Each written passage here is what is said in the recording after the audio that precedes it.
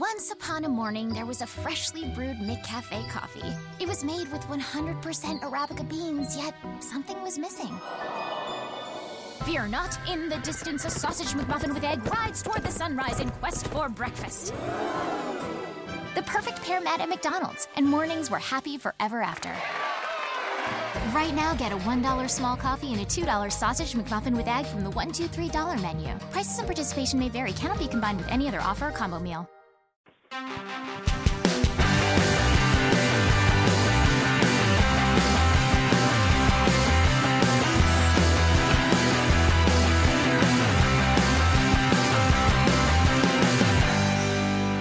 Well, welcome. Thanks for joining me for another episode of On a Different Note. On behalf of myself, my co-host Bob Hughes, I'd like to welcome you. This is episode 164, and today we have with us special guest Donnie Hartman. And Donnie has had such a long career. He has been involved in some of the biggest names in the rock industry. He's a songwriter. He's a musician. He's been with us for a long time and has a lot of knowledge about the industry and how things have changed. So we're really looking forward to talking with him today. I'm going to introduce him in a second, but before I do, I'd like to thank today's sponsor. And today's show is sponsored by Norada Real Estate Investments. Are you having a hard time finding great investment properties? Unfortunately, the best deals are rarely found locally. Successful investing begins with the right properties in the right markets. Norada Real Estate provides everything you need to invest in the best deals across the U.S. Our simple, proven system will help you create real wealth and passive monthly cash flow. Get your free copy of the ultimate guide to passive real estate investing at noradarealestate.com/guide. That's NORADA realestate.com/guide.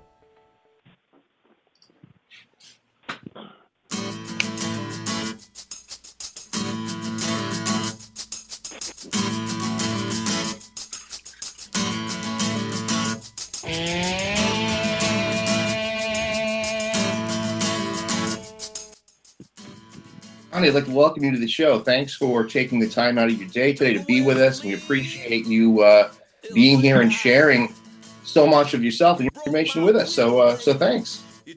Well, thank you. I appreciate it too. No, we definitely appreciate it, Donnie. I know that getting off the lake for you is definitely difficult up there in northern Michigan. It was not good today. No, I wanted to go. We'll talk about fishing and its role in your career in a little bit. For people that don't know Donnie, I met Donnie a number of years ago, and he's an incredible guitar player, incredible singer, and really kind of a rock. You're in the Rock and Roll of Fame in Michigan, so we'll call you a rock legend in Michigan, which is great because I don't think a lot of people understand sometimes the people that are associated with music in Michigan. But what I wanted to start with was to lay that groundwork a little bit with you in the Michigan music scene. I wanted to talk about your performance history from where it all started and when it started, and take us through where you are today with your musical career. All right. This is going to take a few minutes. That's all right. We got. We started out, actually, I came up here, and what got me into this crazy mess was my mother took me to see Elvis Presley at Olympia Stadium in Detroit, which was the hockey stadium, in 1957. And I still remember her. We were driving away from the place, and my mom goes, "Well, Donnie Hartman, what'd you think of that?" And I went, "Wow." And she says, "So what are you going to do?" I says, "I'm going to do that." And she goes, "Okay." It was kind of a kid thing, Sure. I said, "Someday I'm going to play that place." Well, we played Olympia Stadium so many times it was ridiculous. So that's one of the great parts of my life in this crazy business. Because certainly didn't make any money at it. But anyway, after that, I was kind of just sold on the music industry, and I mean music business anyway, or just wanted to be there. So when my dad died, my mom and I moved back up north. We were in Detroit at the time, and people say I'm not a Detroiter. Sorry, pal, I lived there. I lived in the rottenest part of town for a long time. I lived in Detroit when a kid like me, my age, could walk downtown and not be afraid to walk around and take the streetcar down to the end of the Ambassador Bridge, where my dad was an engineer down there, and he'd tell the engineer guys, my son's going to be fishing down by the Ambassador Bridge. I'd like you to keep an eye on him. That's what it was like. It was crazy. But anyway, back to the music thing. Then my dad died, and we moved back up here, and I was in heaven because I loved it up here. And we moved to a little town south of Alpena, Michigan called Ossineke.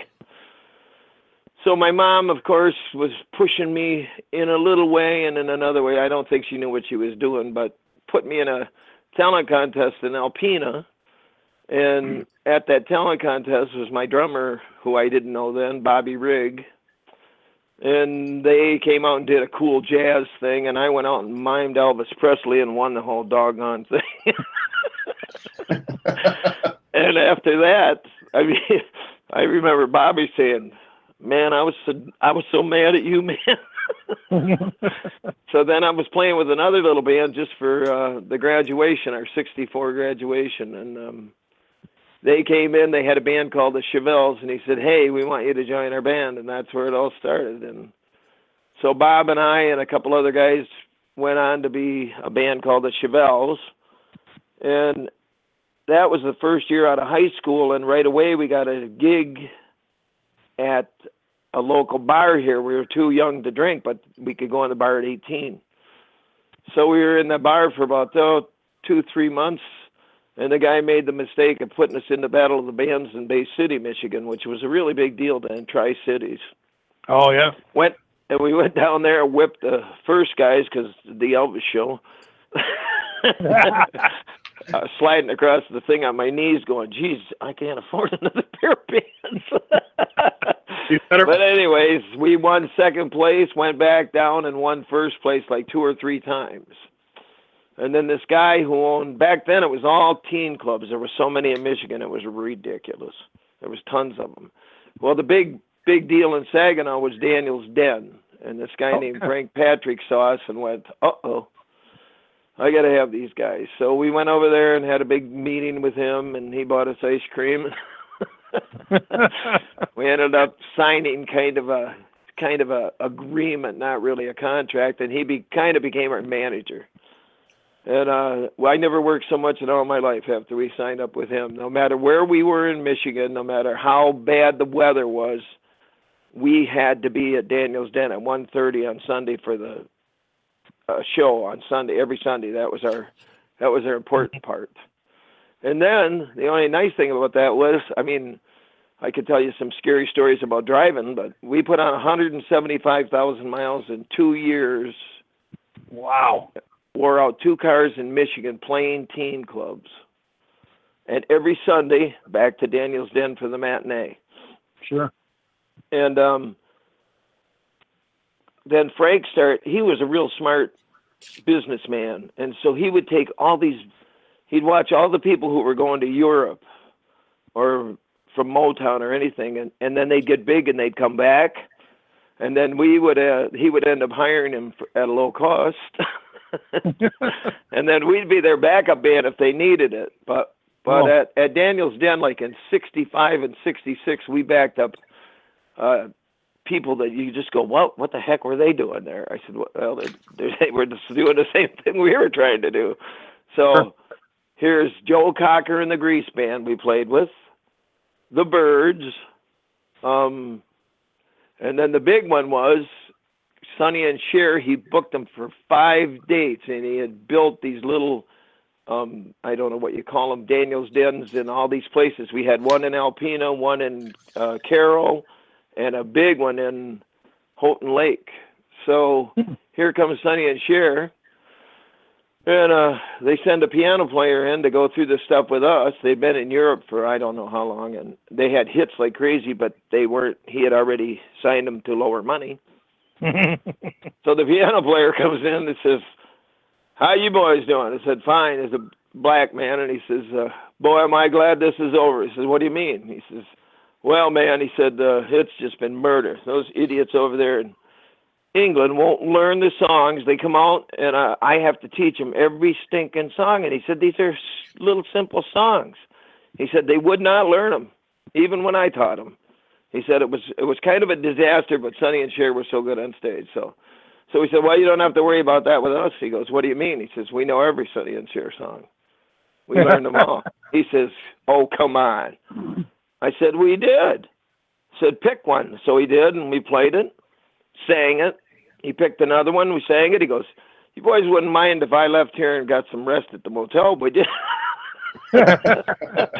So that worked out really cool. So we did Saginaw 2 dates, did Houghton Lake 2 dates, and then came back to Saginaw. And Sonny and Cher went nuts. They just thought we were the greatest thing they ever saw. Sonny gave me a big hug, hit my guitar while I'm playing it. I still remember between Baby Don't Go, you know, whatever. And so unbeknownst to us, about a month later, we found out that they said to Patrick that they were going to California, probably getting a show. No kidding. Would love to take us with them. Well, that never happened, of course. That's the first nasty thing that happened in the music business. Anywhere. So then anyway, we went on as the Chevelles for quite a while. We were getting, you know, it was all teens, so we were playing like all over Michigan, but basically out of Saginaw area, but we still lived home. So finally it got so bad, we ended up getting an apartment in Saginaw, and I lived there, and the boys would go home, and I'd stay there. And then the military came along and all that crud, and a couple got drafted, and then we got out and all that stuff, and that was all within 1 year. And then there was another band there. We were the two top bands in Saginaw and Tri-City area at the time was the Bossmen and the Chevelles. And so for some reason at the same time we all broke up. Everybody was tired. We weren't tired of each other, but you know, Wagner was in the Bossmen. He was tired of that. So we come up north. So now what are we going to do? I said, I have no idea. So about 2 days later, Wagner calls up and says, hey, I hear you guys broke up. I said, yeah, well, we're the two biggest bands in Saginaw, but all there is left is me. So we said, you want to do something together? So we went down to his apartment, upstairs apartment, rehearsed for 3 days, learned all the songs he knew and we knew. Back then I had a memory. And we went back home, got our clothes, and went straight down to Cleveland and played a place down there that all these cool, it was like the Jet Set place. It was called Otto's Grotto on the bottom of the Statler Hilton Hotel. And man, you talk about exciting. That was nuts. And then while we were down there, Wagner had been taking all these young guys from Saginaw to make money down there to the studio, 4-track studio, would record singles on them so they could come back and get them. And back then we could get airplay on all the stations from Flint to Saginaw. Any local band could. Yeah, you didn't really need an A&R man in the label. You just kind of pushed them yourself, correct? Right. Everything was pushed ourselves, right? We did it all ourselves. And, you know, we were all friends with those guys because we were all doing their shows. You know, they were DJs at the show, and then we'd play. And so we were it was kind of a big music group. But so that worked out. And then, and at that time, even as we were doing the Frost, we were still playing a lot locally. We were playing, there was Sherwood Forest down there and stuff. That's about as far as we got. But all in that area, we kind of stuck around. And then as that progressed, we did this Cleveland thing. We recorded the whole first album while we were in Cleveland. We were down there for like 2 weeks and recorded the whole first album. Was done. And there was no bad egos on that one. And we came back to Saginaw and had a little meeting, and then we had the apartment, and Dick says, you keep the apartment. What do you guys think? And we said, well, I think we ought to quit being a little pop rock band. I think we ought to go for the big time and start doing all originals. So we did. Donnie, let me stop you for 1 second because it's a good stopping spot. We have a call. Right. You want to take a caller for a minute? Sure. All right. Hey, caller, thanks for calling in. What's your name and what's your question? Hello? Caller? All right, Donnie. Well, they did want to talk to you, but now they don't. So carry on. Probably a friend of mine. I'm sorry. So anyway, carry on then? Yeah, go ahead. All right. So anyway, we decided to just do that. and it hurt us really bad, because now we weren't playing the stuff that everybody wanted to hear. And so we suffered pretty badly. The guys would come home. I'd stay there, live off pop cans or whatever I could. And that's how bad it was. It really was. I mean, I had a friend named Hippie Jack, and he smoked a lot of the stuff, And so we'd hang out together, and he would always go get a job, like get an advance against a salary. He's selling anything from books to at the end of the week he'd go, well, I got $45. He says, I'm buying some weed and I got beer money. Let's go out. So we go out to the local bars and drink till the money was gone, and then that was it. We go out every weekend like that. It was pretty funny. Yeah, start over the next week. Yeah. Then go starve for the rest of the week. Yeah, eating whatever the heck you could eat. But anyways, that's how that progressed. Well, finally, somebody heard about us and said you should play the Grandy Ballroom. So we called up Russ Gibb down there, told him who we were and everything, and he says, yeah, I've heard a lot about you guys. He said, up and coming. He says, I'm going to try you. So we went down there, and that was our big break in Detroit. We played and one night. The Grandy was kind of Detroit's premier rock venue at the time. It was the premier rock venue at the time, right? There was at that time, really, there weren't that many big venues taking on bands. You know what I mean? Even Cobo Hall, all that stuff, that all progressed within a year's time. I mean, all of a sudden you had, Meadowbrook and DT Energy Theater back then was Pine Knob, and all these places all of a sudden saw how fruitful it could be to use, Michigan bands there. And the Grandy Ballroom was like the premier, it was like the Fillmore's on the West Coast, but it was like the premier place for anybody around the world to play. If you played in Detroit, you wanted to play the Grandy Ballroom. So we're in there playing, and I mean, we were just another band with a lot of times Cream, Joe Walsh, all those guys were in there playing. I mean, we played with the Who there 2 or 3 times. We played with every band you could think of then, except for Jimi Hendrix and one other I can't remember. But those are the only people we did not play with. We played with Clapton almost through his first 5 bands. Wow! And did a lot of no touring at all. But then finally, the record company started coming into Detroit to see what's going on here. So they started signing. Well, we were one of the premier bands then. Bob Seger, all them guys were all coming up because we were, a little bit older. And the biggest band down there at that time was the MC5 because they had that revolutionary thing going, and they were Ann Arbor people. But actually, the Frost was actually on the top of the line there. And all the bands would come from England or anywhere else and request that the Frost warm them up, which was kind of a crutch for us because then they'd come to a full crowd. I mean, we'd fill the Grandy every time we played there. And then they opened up a couple more venues down there that were old ballrooms. But then we started playing Olympia Stadium, big venues, and then Cobo Hall, and, of course, Pine Knob and all those venues, And this is still this whole group of MC5, us, the Stooges, all those people were all in this mix. And it got to be a crutch kind of because we just kept living there. We never went anywhere. Right. And some of the people who had good management, were finally taken, like Bob Seger and those guys. And later on, and I can't remember the name of the band, but they did the same thing. But Seger's people got them on the East Coast and ran them from Florida all the way back up, to New York, all this stuff, all this time while we're sitting there playing maybe Ohio or Cincinnati's about as far as we went, whatever. And so we kind of got in a rut, and then we signed a record deal with Columbia that came in, were really nice, but they signed us on the Date label, and we went to New York and recorded in the same studio that, I hate my memory.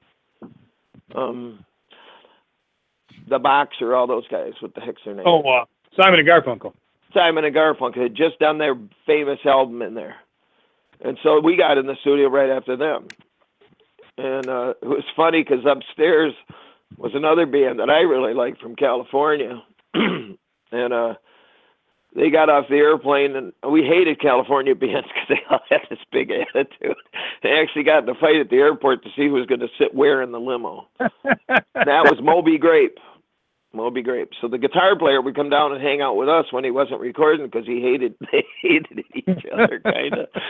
I mean, I hate to say that, but they did. So anyway, we did those 3 songs, and then everything went to pieces because first the studio said, well, your bass player isn't good enough, and blah, blah, blah. And we had all these hot rods come in to do overdubs and stuff, violins. We did one song with violins and all this, and they were all, a lot of those guys were people who played on the Carson show, NBC Orchestra back then. And so you have all these guys, and they'd come in for they were like $80 a piece back then, but hell, they'd come in 10 minutes and do the parts, And Wagner was writing out scores for violins, and the guys were kind of chuckling. They goes, hey, man, we can read it. Don't worry about it. So we got those 3 songs were great. If we would have had that promoted, I think that would have done it for us because we had the one song called Sunshine. What were those? Sunshine was right in there. I mean, that song, we did the, Kenny Rogers in the first edition had What Condition My Condition Was In. We put that on there, that little bit of Leslie vibrato on the voices. And still to this day, if you listen to that song, you go, what the heck? How in the heck come that wasn't a hit? And we did a beautiful ballad called Rainy Day, and we did a kind of I don't know how to explain it, almost a heavy-duty Motown version of a song, too, called Little Girl. Yeah. And great songs. Columbia put us on the shelf, and we sat there for 6 months, and they finally let us out of the contract. Wow. So then we went back to Detroit again, and the next thing, Vanguard Records is in there driving all these bands nuts. Vanguard, and what was the other big folk? Anyway, they were with us every night. They would not leave us alone. So we finally decided to sign with them, and then come to find out they had, who wanted to, we were playing with Country Joe and the Fish. And Country Joe says, man, you guys got to sign this band. They're your new rock band. So we did, well, that whole company, we did 3 albums there during the course of the years. And that whole company just had not ever handled a band like us. And God, we got out to California, went down to the record store, and finally we got a tour lined up. And we go to California, get on the record store, and they had our record on a little cardboard sheet saying "The Frost Tonight at Fillmore." I go, you gotta be kidding me. So that was our first big event leaving Michigan, and we went to the Fillmore and played. Of course, here we are, this heavy rock band. This is the way we got stuck all the time. Went to the Fillmore. We're playing with B.B. King and some drug band called And Bobby and I went down to the Fillmore the night before we played and walked in, and everybody was sitting down and kind of in a coma. And I went, what in the heck are we going to do here? We don't play anything like Jefferson Starship and all the boys these people are listening to. So we went in and set up and came out like gangbusters. And before we did 2 sets, and before the second set, we had those people all standing up screaming. I said, geez, we woke them up. I'll be darned.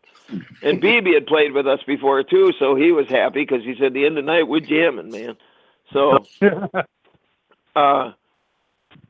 we did that 3 nights, and we tore those people up and never, ever talked to anybody in that building, never saw Bill Graham, nothing. And finally, the 3rd night, when it was time to get the dough, we go into this big office, and there's Bill sitting there, and he goes, how you guys doing? I said, fine. He says, I hate your band.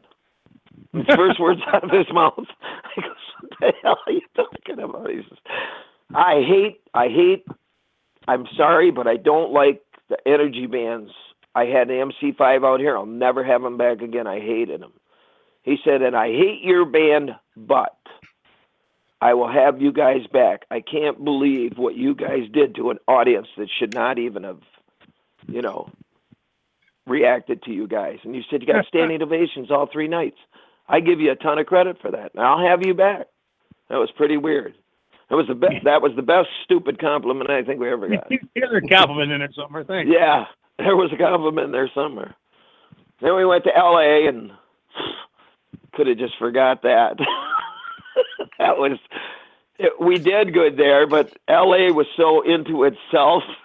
It was like, God, I hope we're not bothering you people. And then our manager, who was a doggone nice guy, but he got things really going. They were kind of crummy then. Things went to heck. We had to borrow money from home to get back because he didn't construct that part of the business. So we left the roadies there, came home, had to get money sent back, get the roadies back there. So that's how that went. That's how things were going. And the next thing we know, we got a tour in Canada, and we did real well because we ended up hiring another manager. And that, I don't even want to tell you all of that story in there because it is business, but the guy's still a great friend of mine, but he just didn't have her. But then Dick hires this guy from New York, Dennis Arfa, who later on managed him and actually saved Billy Joel's career, ended up managing him. He was with William Morris Agency. So he gets us this big tour, not a big tour, but a tour on the East Coast. And so we play these clubs that are, I mean, they're like the jet set clubs. We go to this Electric Circus, and first thing was, where is the stage, and how do you walk through this light show mess here? It was just like, oh my God, psychedelic up the bananas. So we play it, and that was like, wow, well, we did that. And then he had a gig for us out on Long Island, and we went out there. We were with Fleetwood Mac again, which I got sick of playing with. We played with him so many times in Detroit. But we played at a place called the Action House, and we did real well there. East Coast crowds were hard to break. And then his first big mistake was he booked us at the Felt Forum, which is the small part of Madison Square Gardens. Oh. And he books us with Sha-Na-Na and the Association. so we got all these teeny boppers out there, and we came out balls to the wall again. These kids went, what the hell is that? And we got through the whole set and the show and everything, and I think there was some reviews, but I didn't even want to read them. So then we came back home again, and then the next tour was with Chuck Berry and a great band. Oh, boy, let me see if I can remember the name of these guys. They were Canada's answer to Chicago, and they were excellent. Well, we fly into Toronto. We were playing that night with Taj Mahal at a place called the Hawk's Nest. I remember this stuff. I can't believe it. But we pull into the airport, and then we had to carry all of our own. I mean, we're on an airplane. We had to carry, like, all of our own PA. So we got 4 TB1 cabinets, 10 Crown amplifiers, so all this crap. So the roadies peel out of there. They go down. They start getting the stuff out. Had to rent a truck, of course.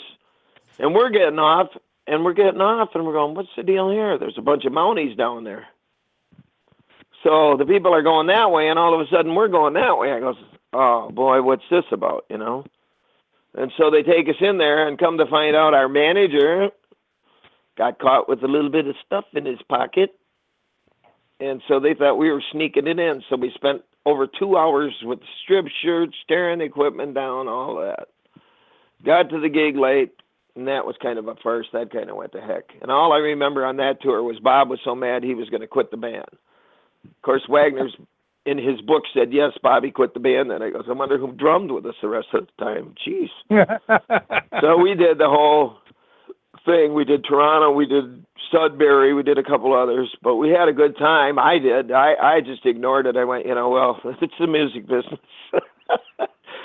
And we got back home, and that's when we were in the late 69, early 71. Or like late 70, early 71. This is near the end. This is all the kind of thing that happened. And there's a million other stories in there, but you guys don't have time. So anyway, we went back home, and you could tell, and I'm sorry, but I forgot to tell you, after Jack, we did fire him, which was miserable, and hire another guy, Gordy. So Gordy was our bass player all this time. And I'm sorry about that, but anyway, from that point on, it was Gordy, and we did this Canadian thing, and we came back, and there we were, back at the Grande Ballroom, back here, back there, and it was kind of just going, so we finally decided to dissolve the band, and we basically played, I think, 20 Final Frost shows to make money. Yes. And then when we split up, Bob and I came home, and it was miserable. I had nothing to do. We came back to Alpena, and, you know, we had no idea what we were going to do. Well, then the bar business was kind of picking up here again. So he wanted me to get into that. Well, for a while, Wagner kept bugging me. He ended up going to California with the management there at ARFA. And so I ended up going out there once with him to do Ursa Major. He was doing that. And I took Greg Arama with me. They wanted me to take him, which was Ted Nugent's bass player before. Ted fired everybody, too, a couple times. So I took him there, and when I got out there, the white powder was getting really popular, and I saw all that going on and went, I don't want a part of this, you know. I can see where this going, and this is going, and I said, you know, I'll hang here. It was 2 weeks. And the keyboard player was really a nice guy. I don't remember him being into it, but whatever. We had a nice place to rehearse. Everything was all set up, lots of money, and I come to find out where was the money coming from. Yeah. A nice big drug dealer.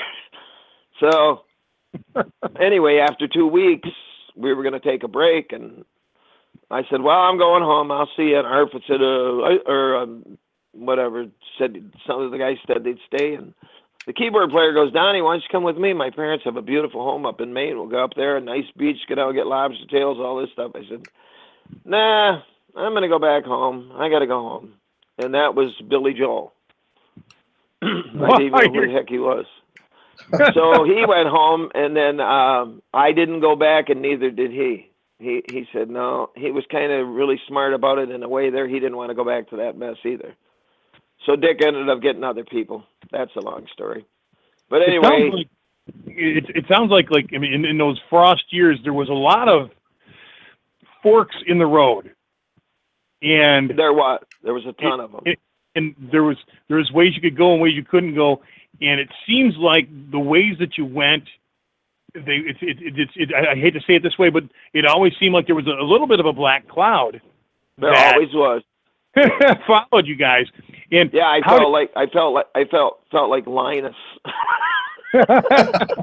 big I hit a rain cloud over my head. I didn't have the towel though, the blanket. But yeah, I think a lot of today see that. You know, I mean, I think a lot of bands see that today in the fact that, you know, they feel like they can't make the right decision. So the question is to that is, because you see it when it happens. Gosh dang it, I did this and I should have done this. Gosh dang it, I did this, I should have done this. How do you keep going?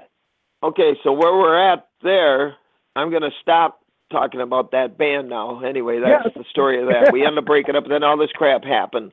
And Dick went on and did a few great things, but it ended in tragedy for him too. Right. But what I'm saying is now let's get to the part, what do you do today? I mean, it's so much worse today. Poor kids.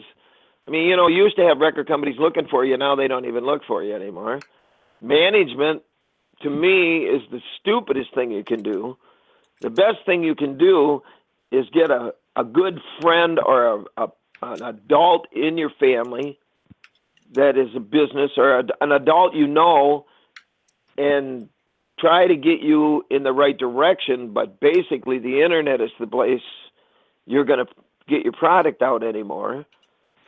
And the only way you're going to do anything is be your own business now. You have to be a business. It's not the good old record companies anymore. And you have to get out and travel till you're almost ready to die, because all those people that have made it, that's what they're doing. And even the country stars now, if they didn't travel, they wouldn't sell records like they're doing. Some are still selling millions of copies, but basically it's over the internet. And then you got people like Taylor Swift, and Joe Bonamassa is a beautiful, beautiful painting of what a band should do today, because I really have, I look at what he's done. He was 8 years old. His dad said, if you're going to play, you're going to have to run your whole thing, because they saw where the record business was going. And he played like with B.B. King when he was 8 years old, you know. And this guy's 38 years old now and got Joe Bonamassa. I mean, you go to his site, it's a store. He sells this, he sells that. He's out. I mean, he's basically a solo guy, but even a band, you know, you have to get yourself out there. I really don't have an idea how you do that anymore, you know. But you have to manage yourself. That's the only people you have left. You know, you can get some guy tells you he's going to do this or that, but it's not going to happen.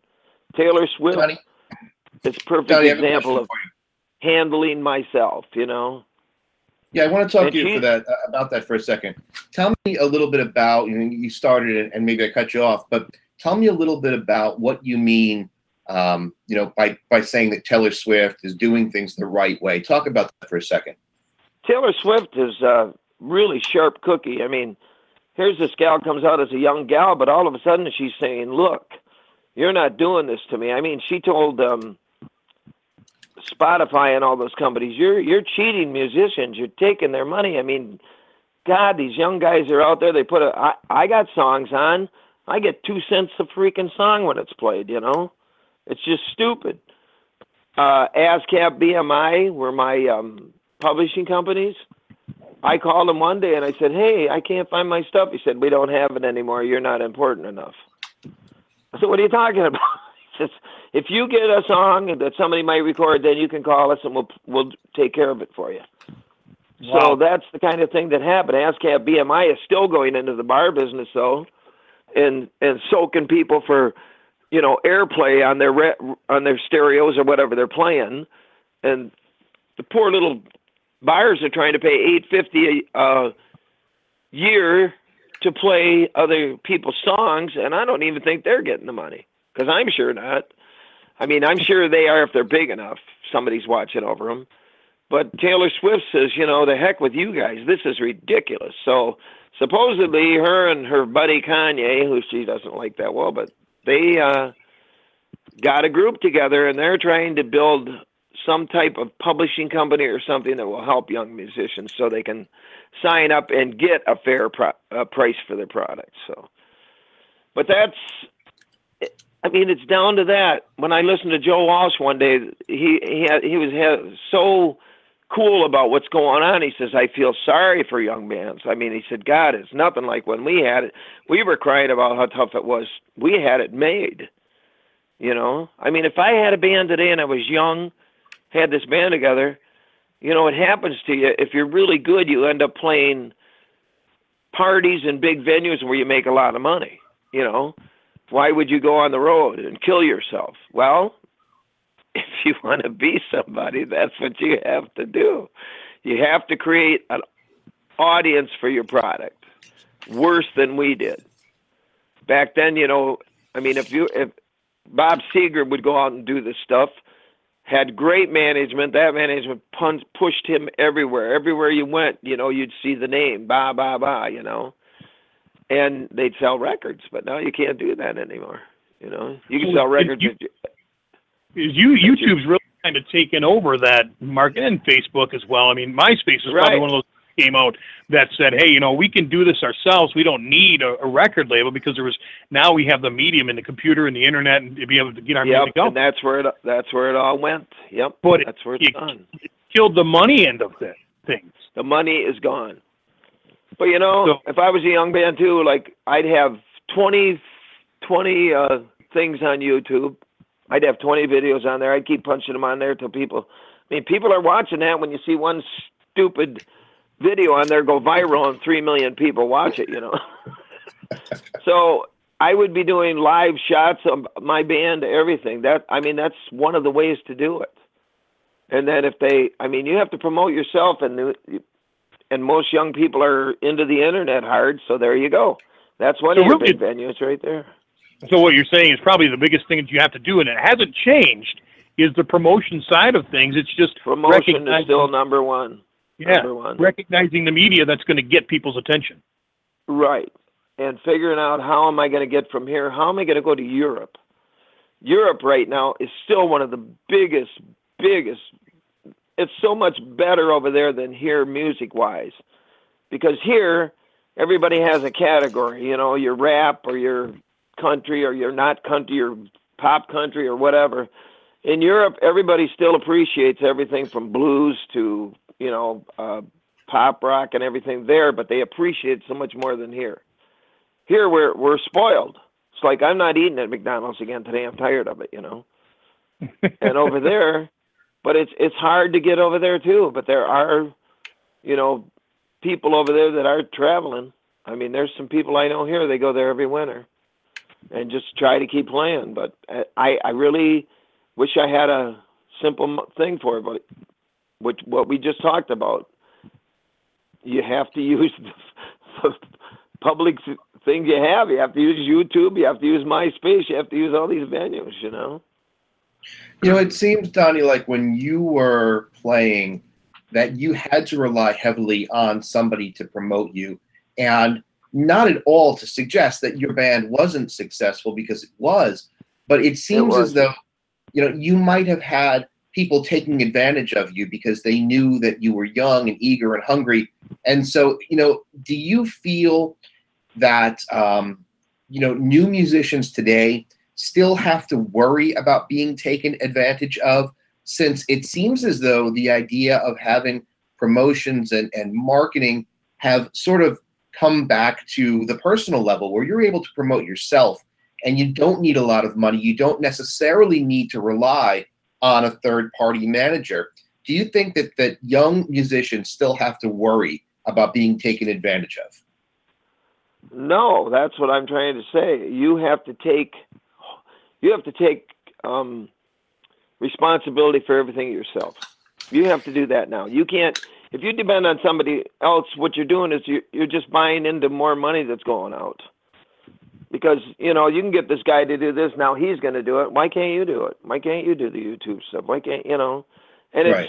It's so easy now. I mean, you can get a camera, you know, everything is so digital. You can get a camera and build yourself a little set in your basement, or go to a bar that's really nice, or do whatever and tell them, hey man, can we use your bar for a couple hours? I'm sure the guy'd be happy to do that.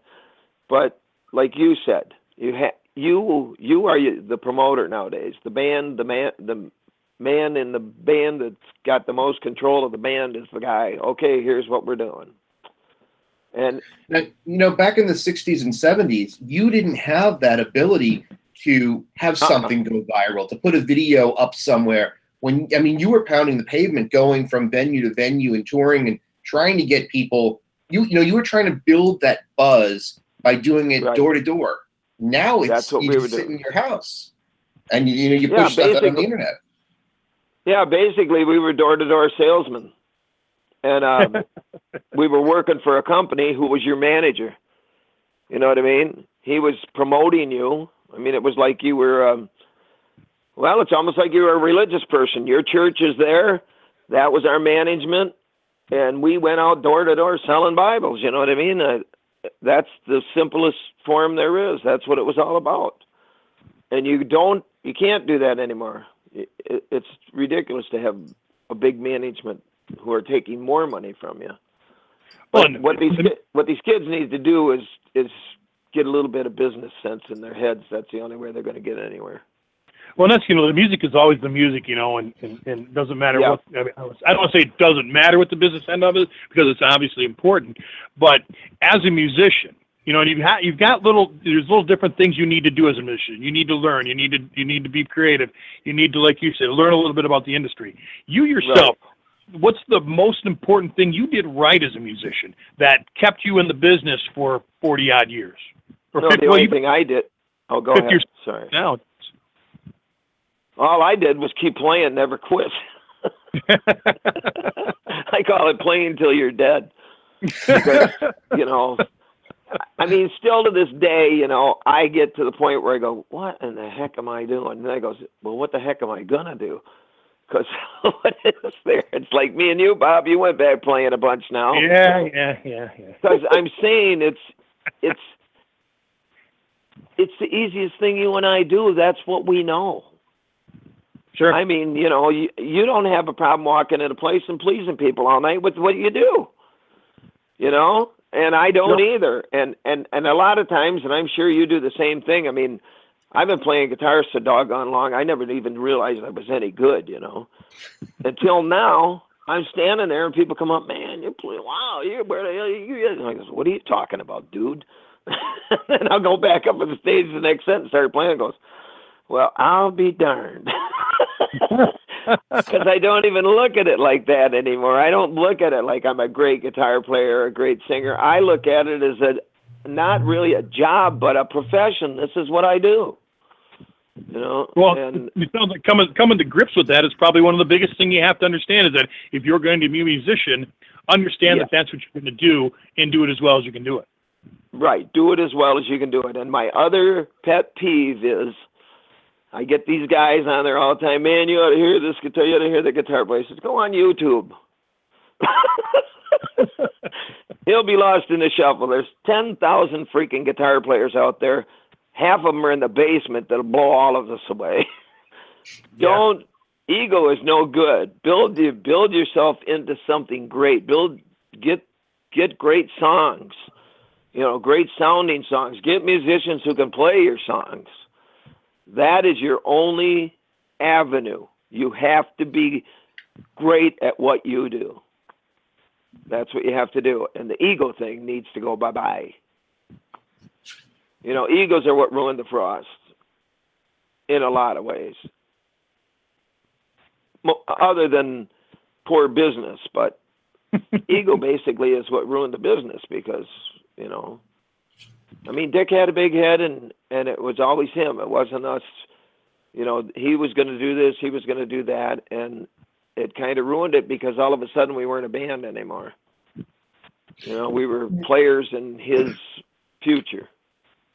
You know, it seems, Donnie, to me that coming up in the music industry in the 60s, 70s, even in the early 80s, it seemed like you could just be a musician, go out, party, you know, do what you needed to do, and you were going to get money from the record company. People were relying on that. They just sat back. I mean, a lot of, you know, the early 80s, late 70s metal bands, I think that, you know, you don't hear about them anymore. They're no longer around because they just sat back and tried to collect money. And the record industry, you know, they were taking money from them. They ended up being broke. And it seems today, like, you know, we were talking about Taylor Swift. And I think what's smart about her is the fact that while she's pursuing this art form and loves what she does, she's really smart with the business end of it. And I think a lot of 70s and 80s and 60s musicians, they were just artists, you know, and they didn't get that business. I don't think you can survive in today's music industry if you're not focused on business as well as the art. Right. And if I were to, I advise some people, if they listen to me or not, I use Joe Bonamassa because mostly I know guitar players. I said, go to Joe Bonamassa's site. Open it up and look at what that man's got. Every week he's got new T-shirts. He's got new pins. He's got new this. I'm playing with the Muddy Waters band for a month. I'm playing with this band for a month. I'm doing this. I mean, the guy never stops. He drives you freaking crazy. And Taylor Swift's the same as he is. She does the same thing. They know you have to be in the public eye to be anybody today. You have to be there. And they are the only ones who are responsible for it. Nobody can be responsible for you anymore. And that's, to me, the whole key to this thing. If I was a young musician today, for one thing, I would get, you know, in a large metropolis somewhere where music was going on. I mean, that's one of the things. Those aren't as popular as they used to be. It used to be, oh, yeah, Seattle bands, oh, yeah, L.A. bands, oh, yeah, you know, that's gone. Like I said, it's overwhelming almost. But if you want to be a musician, you can't give it up. You got to keep doing it. You know, that's the whole secret is you have to do it and you have to do it right. Nobody's going to be responsible for you anymore. You can't just go out and party and play music, like you said. Can't do it. Yep. And you know, I would imagine that if you were a young guy right now, not that you're not young, but if you were in your 20s right now coming up, you know, how would you approach the industry, you know, in today's world? What would you be doing aside from YouTube? What would you be doing to promote yourself?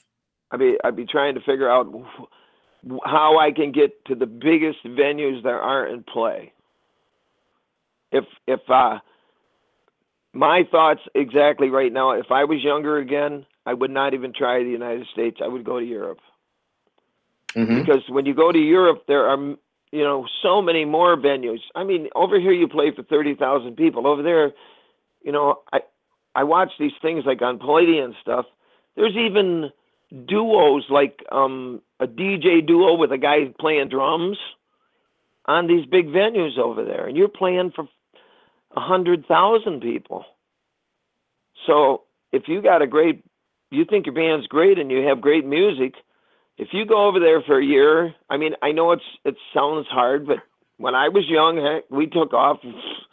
I mean, if you go over there and you got to work, play some junk to make money on the street for a while just to get to the next place. You know, I know people that went over, these duos and stuff are really good now, went over there and played on the streets for money and did it until they had 100,000 people knew who they were. But they were really good, and people went, man, you guys should go somewhere. And finally, they were able to capture an audience, you know. And I know that sounds so tough, but you need to be seen. If it's not YouTube, then your band needs to be out there. If you love what you do, if it's really truly a passion, and you believe that, you know, this business of music is for me, you're going to go do whatever needs to be done. That's what you need to do. I'll tell you what.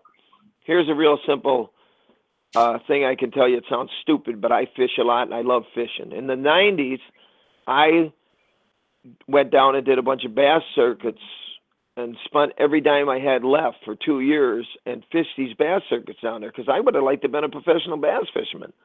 And if you think that's easy, that's as bad as the freaking music business. Because you're going down there, you're fishing against 300 people, you know, to try to be number one. But you know what? There's people doing it, and there's people making $1.5 million a year fishing freaking bass. So you need to make $1.5 million promoting your band, your music. That's how simple it is. It's a business now. It's Amway. You know what I mean? You have to be the business. You are the business. And you have to sell your business. Sell it. And I feel bad because I said it would have been so much easier. It wasn't easier in the old days if you didn't do the right thing. I can tell you that. But today, you have to get on the horn and say, what do I do? Where do we go? Because we have a lot of bands here that in Michigan that make a lot of money, but they are mostly the best cover bands. I can't think of the name of this band right now that we see, but man, they come out. I mean, you close your eyes and they got a monster. They sound great. They sound like Led Zeppelin. They sound like Journey. They sound like everybody, and they make good money, but they're not going anywhere. Talking about rock? You talking about Rock Show or Jedi? Jedi. Oh my God, that's a great band. Yeah. But Jedi Mind Trip can make $4 or $5 grand at some of these shows. Right. Or you can and they're just go playing out everybody else's music. Huh? They're just playing everybody else's music. They play no original. original. They're doing. Right. Yeah. They're playing none. Right. If you want to be an original band, you have your job cut out for you. Yeah. You need to go to music college, and guess what? Music college is the world. You're going to have to go out there and learn. That's what it's about. Really. School of Hard Knocks. School of Hard Knocks. That's right. But you know, every day you see some new one coming up. Somebody's doing it right. You know, even that's what I wanted to kind of dive into. It's not hopeless, and it's, you know, as difficult as it seems, it's just as difficult in anything you do where you want to be the best. You've got to work. You've got to figure out how to get one up on the guy that's behind you. That's right. That's never. That's like working at a shop, you know, and all of a sudden I'm tired of putting this stupid thing on the car. I'd like to be the I'd like to be that guy standing there telling me what to do. Well, how do you get there? You got to work at it, you know.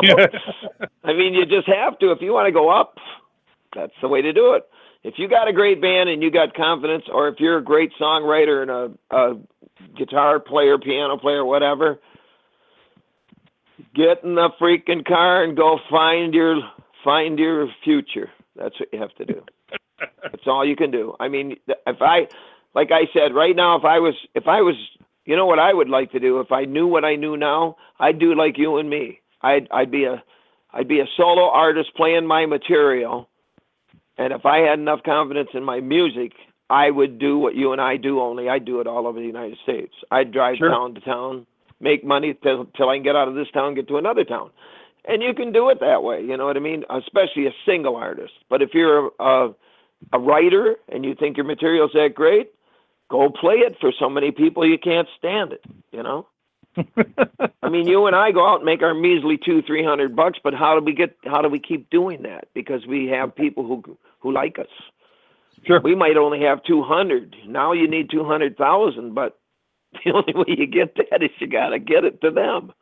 Yeah. You know, and you have to work. I'm sorry. That's lousy. It's never going to change. There you go. And you know, you mentioned people like Taylor Swift, and what one nice thing about you know, today's world is that you don't need to go and recreate the wheel, because you can take what some of these people are doing and you can model it. I mean, you're not right.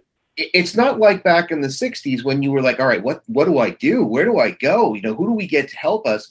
You can take the initiative and say, all right, let me see what she's doing and he's doing and that band's doing, and you can do the same things. And in the 60s, you know, it was overwhelming because you'd be in Saginaw, we had 25 or 30 bands. You go to Detroit, you had 50 bands. You had Motown, you had all this stuff. So you were tunneling your music through all of that. You know what I mean? So here we are, we were like a heavy, I don't know how to explain the band, but the music was, it was a little more technical. It was more pretty than, you know, with that raw edge. So that's where we had to go with that music. But today, you have to figure out where you're going, tunneling it. Like I said, Taylor Swift and those guys are perfect examples of how you do it. Because Taylor Swift, 15 years ago, was singing on a stage in a freaking high school, you know? Yeah. So there is hope for you. You just, how bad do you want to do it? There you go. You know? Or you can come up here and play with me and Bob at some stinking tent. Recommend that to anyone. Yeah. I love these. I'm sorry to say, but I feel bad for these guys who come up, man, I'm going somewhere. I'm doing this. I'm doing that. I goes, you're living in freaking Alpena. Where the only place you're going to go is get a job at Lafarge, because if you don't get the heck out of here. I mean, you know, that's how goofy it is, but that's how serious it is. I mean, it's almost redundant to keep telling it over and over, but if you want to do something, you are your own man. You have to do it, or your own girl. You have to do it. No, I think that's the most important piece of advice that, you know, you could give to anybody, because I think so many people are still living in this world, waiting for a handout, waiting for something to happen to them instead of making it happen. Yeah. Right. You can't wait. You have to make it happen. I mean, it's the same as being a model or a movie star or whatever. If you want to be a movie star, you move to L.A. and you go do all the crappy things you have to do, like the gal I love her on. Oh, God, what's the name of that show I love with it? Anyway, she's always trying to get I got a job. I'm holding this in this show, you know, or this ad. No, yeah. Huh? You got to start. You got to, and you go to LA as an actor or an actress. Just it's like going to Nashville as a musician. That's right. It's exactly right. Better than you, but you've got to figure out how to be better than them, and it's only going to happen. So. Better, or or not listen to what people say, you know, oh, you should do this, you should do that. No, I have a plan. This is what I'm doing. I'm promoting me. Yeah. You know, I'm the person. and it's like, you know, to me now it's more like any athletic job. I mean, a ball player doesn't get anywhere by just standing around waiting for somebody to come up here and watch him play ball. Anything like that, you know, a horse racer doesn't sit up here riding a horse and go, well, someday I'll get in the Kentucky Derby. Right. You have to be there. You have to ride a horse in front of thousands of people. Donnie, we're running out of time, and I want to give people an opportunity to be able to get in touch with you. So if people are interested in learning more about you and seeing you play, how is it best for people to learn more about you and get in contact with you? Go to the DonnieHartmanBand.com. We'll put links to DONNY. that. I don't know where they get the IE from. What? We'll put links to your site in our show notes. All right. But you have a full touring calendar on the site as well. Right, So people, if they want to come and see you play, I mean, you've got dates, it looks like all the way through October. Yep, so far we do, yes. And we are like the house band up in Mackinac now. That's great. Crossing, so. And probably next year, if all goes well. See, I'm still trying to promote me too. So, and get my band. I would love to get out of the bar business. And this is a beautiful venue up there. It's an all open air thing, and we're playing a great big stage up there. And it's more like a concert situation. And now next year, if we get the gig, they're going to book us almost all summer, more money. So that's what I'm doing. I'm not trying to get a record deal, but I'm trying to promote the band to make more money so I don't have to sit in the bar or have the bar owner come up to me and go, well, there's nobody here. I guess I'll just pay you this and go home, you know. Right. I hate that part. The promotion never stops. It never stops.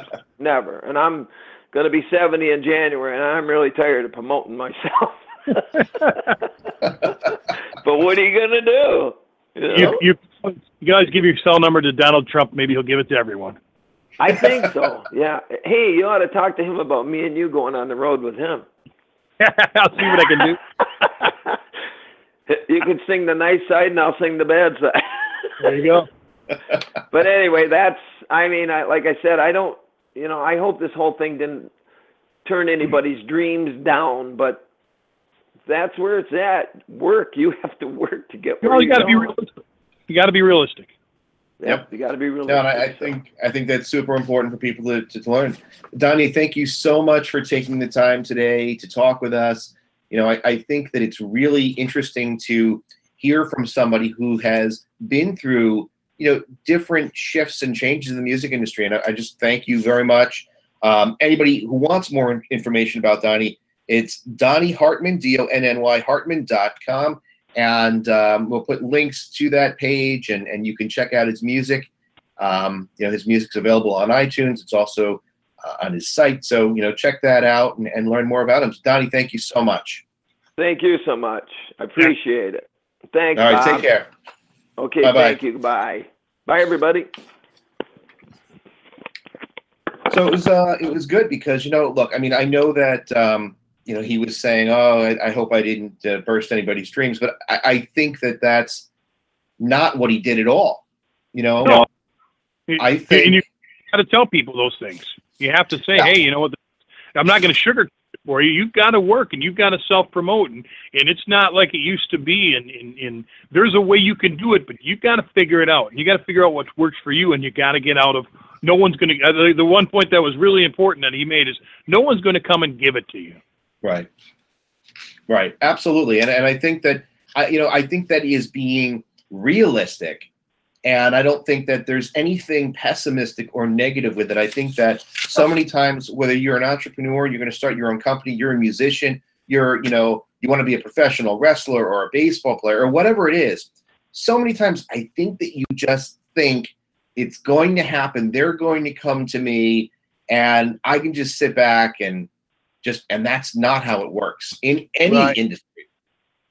No, Actually, the one good example he gave, you can kind of tie into, there's thousands of really good guitar players sitting in their basement hoping YouTube will save them, but they're not getting out of the basement and going and playing or doing this or taking their music to a larger audience. And that's a great example of sitting around and wait for it. That's the baseball player that's really good that doesn't go to the tryout camps, that doesn't go to play with better teams, that he just sits there where he's comfortable and waiting for somebody to come. It's not going to happen. You have to take the ball. Right. You have to run with it. Yep. And, he also made a good point about, if you have a good band and you want to, make it and you're not making it here, go somewhere else, go to Europe. So many people that are talented baseball players end up playing in Japan for a while before they can get here. And the same with, some people mock professional wrestling, but it is a career. It is a talent. And a lot of times, I would say a good quarter of these people that end up being very high-paid professional wrestlers started their careers out in Japan or Mexico, and then they come here. And it's the same. It's the same with people that are in the broadcasting industry. You don't just go to school, get your degree in communications or broadcast journalism, and then go get a job on the Today Show. You're in the middle of nowhere. You're working at some small station. People, I don't know if you watch Channel 7, but I think it's the Today Show. Ginger Z, who is the meteorologist there. Ginger Z started off in a very small, station and built it up to the point where she's now nationally known. I remember when she was chasing tornadoes with some of these storm chasers, and it doesn't you just don't say, all right, here I am. And while YouTube is a great promotional device, those guitarists, those drummers, those people that are looking for, the Justin Bieber experience where, you have a viral video and then all of a sudden you are the man. That's 1 in a million. It's not enough to just post you've got to do more than that. Way more. Yeah. And what's Nate Maingard was a really good example of that. Right. Because not only does he have YouTube, not only does he have a website, but that guy is all over the place, building this cult following. So that's a good example. Yeah, no, Nate is a very good example of it. Yeah, because you've got to take everything and control. I mean, you don't have to control everything, but if you want to make sure it's done the right way, what's the old adage? You want something done right, do it yourself. He's making sure that he does it himself, and he holds it out there, and he keeps control of it. And maybe he could be bigger than he is, but maybe he doesn't want to be. Oh, and maybe that's gonna come in time because he's setting the foundation. Right. Yeah. You're building a good base, and eventually that'll grow. Yeah, that's a very good point. Yeah. So and he's a very good example of that. So, it's like anything. We talking with the Willis clan. You know what? I don't want to play the nylon string guitar. Well, no, you're going to play it, and you're going to learn it. You're going to like it, and gosh, Dad, thanks for making me do that. Yeah. There's different ways that you're working hard, and there's different reasons you work hard. But the fact of the matter is, that's the overriding theme: is you work hard. You know what you're doing, and you go for it. You don't sit and wait. And you start at the bottom. I don't care what people say. You start at the bottom, and you have to get through that idea of, well, I'm too good for this. You're never too good for this. Yeah. You have to.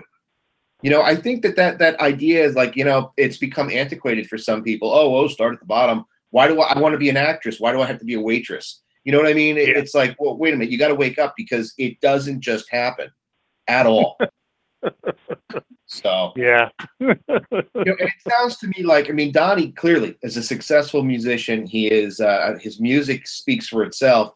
But I think that as he was developing, I think that probably he was taken advantage of at some level because, it was different back then. And some of these bands that he played with, they went on to become, really super huge, well-known people, Fleetwood Mac and Bob Seger.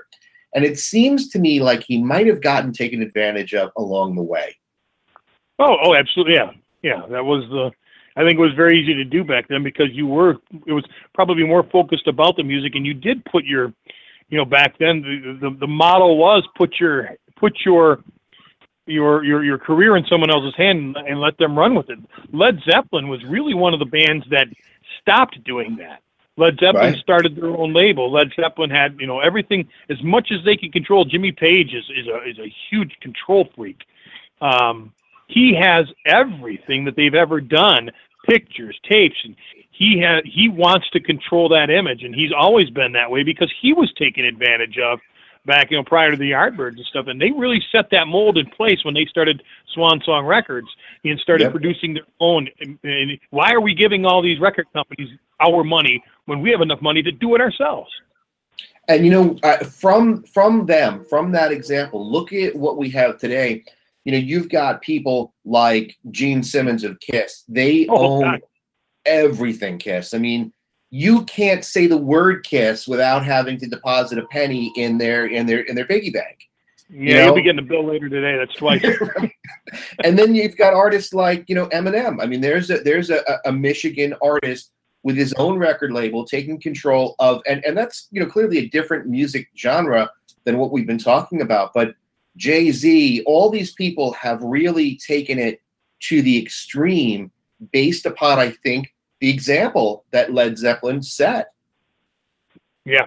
I think Kiss started Casablanca was their label, I believe. Yeah. And so, and Kiss is no joke because if you screw them over, they're suing you. They're that's just they have protected that image and that brand like no other. I mean, what a good example. Yes, they have. But those are all good examples. Like I say, of someone controlling their own destiny, recognizing what they have to do to make sure that they succeed. And that's what's starting to be. It's even more so now than it ever was. Yep, absolutely. All right, well, that's going to do it for today. On the way out, we're going to listen to Give My Heart to You by Donny Hartman, so we can check that out. But before we sign off, I just want to thank everybody who has subscribed this week, and we received a lot of positive feedback on our prior episodes. We got a lot of good feedback from the Willis Clan interview, and appreciate all of you who follow, subscribe, comment. A lot of activity this week, and really, really appreciate it. I think personally that we can learn so much, not just from the entrepreneurs that we interview and talk to on the Thursday show, but from the musical guests that we have, because it's a different perspective. Most of the time you don't think about musicians as business people, but they are, and we can learn so much from people's successes, their failures, their struggles. And I think that if you're open-minded enough and you can extract things from what these musicians are talking to you about, that you can apply them to business. I mean, I personally feel like Donny gave some really good examples. We can learn some things from what he said, some things not to do and some things to do. And so, I'd love to hear your feedback on today's episode, and where this show is going. And I'm happy with it. I think, Bob, you're happy with it. Absolutely. So, we just need to have you guys tell us what you think of it. Make sure you spread the word. There's also been some interest in our new app, which you can download for free from the iTunes store, from the App Store, or on Google. And you can get all of our episodes of everything that's on utlradio.com. You can listen live. You can stream the prior episodes. You can ask questions. You can get involved with us while we're broadcasting live. You can also, don't forget, contact us through utlradio.com and make use of the Ask Your Question feature. We have been very happy to have people utilizing that function now. We're going to start answering some of those questions and playing those questions on air. But I encourage you to check that out too. utlradio.com is really just everything that we do on the air, everything that we learn, put in one place so that you can learn from it. We really want it to be an educational website where you can go and get information and other things that you might need. We're going to be putting up forums very soon and giving you some additional materials to help you in your entrepreneurial, your business, your legal issues, whatever it might be. everything that you need for personal development, business success, and the legal things that come up. That's where we want you to go. So check out utlradio.com. That's going to do it for today. Bob, I want to thank you for bringing Donnie to us. I think it was a really good show with a lot of good information. Glad to feature him. It was fun. Some of the stories I've never heard before. Yeah.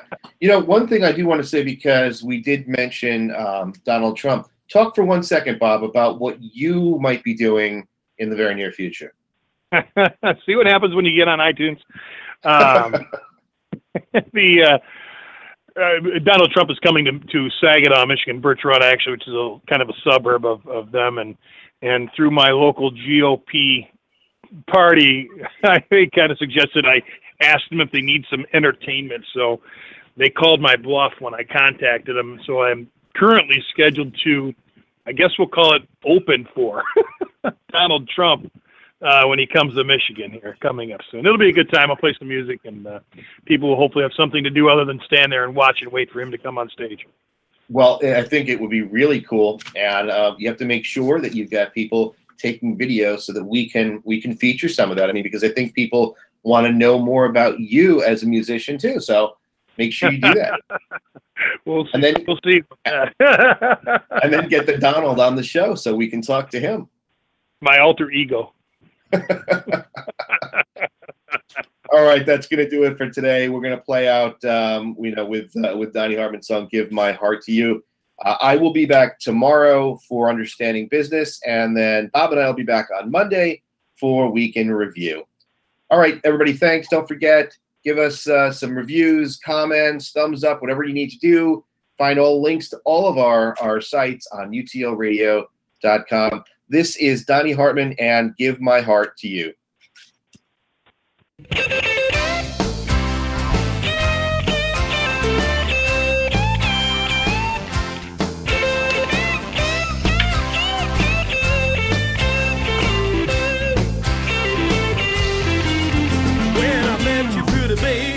I knew it was for good this time. I was shaking like a leaf, like a man guilty of some crime. I couldn't sleep, I couldn't eat, I couldn't wait until we meet again. I was a man on a mission, I knew I'd get you in the end. Faithful, I promised to be true. To prove my love, baby, I gave my heart to you. That's what I did. Yeah, now, baby, gave my heart to you. Baby, when you told me you felt the same way about me, I knew right then it was a love that was meant to be. Now when I hear your voice, a chill runs up and down my spine. I made my mind up, pretty darling, I'll be yours till the end of time. Well, I promise to be faithful, I promise to be true. To prove my love, baby, I gave my heart to you. That's what I did. Yeah, now, baby, I gave my heart to you.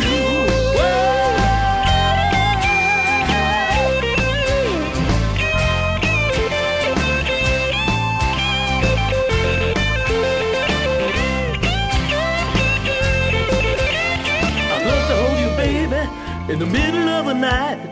I'll wrap my arms around you and squeeze you in tight. I promise to be faithful, I promise to be true. To prove my love, baby, I gave my heart to you. That's what I did. Yeah, now, baby, I gave my heart to you. Oh, yeah, that's what I did.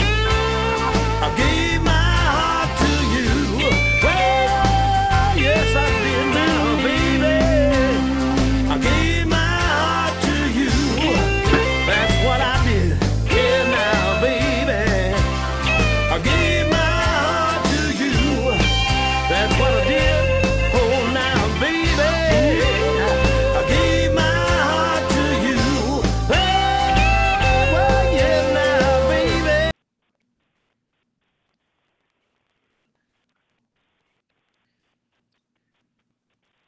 up to 70% off. That's right, at Court Furniture Clearance Center. Get up to 70% off new retail prices and choose from a wide variety of previously leased furniture and decor for your home or office. Sofas from $199.99, bedroom sets from $399.99, dining sets from $299.99, and more. All items are Court certified, guaranteed, and in stock, ready for delivery or to take home today. Make the smart choice and visit one of our 5 locations in the DMV or go online at courtclearancefurniture.com. Mention Radio 20 and get 20% off.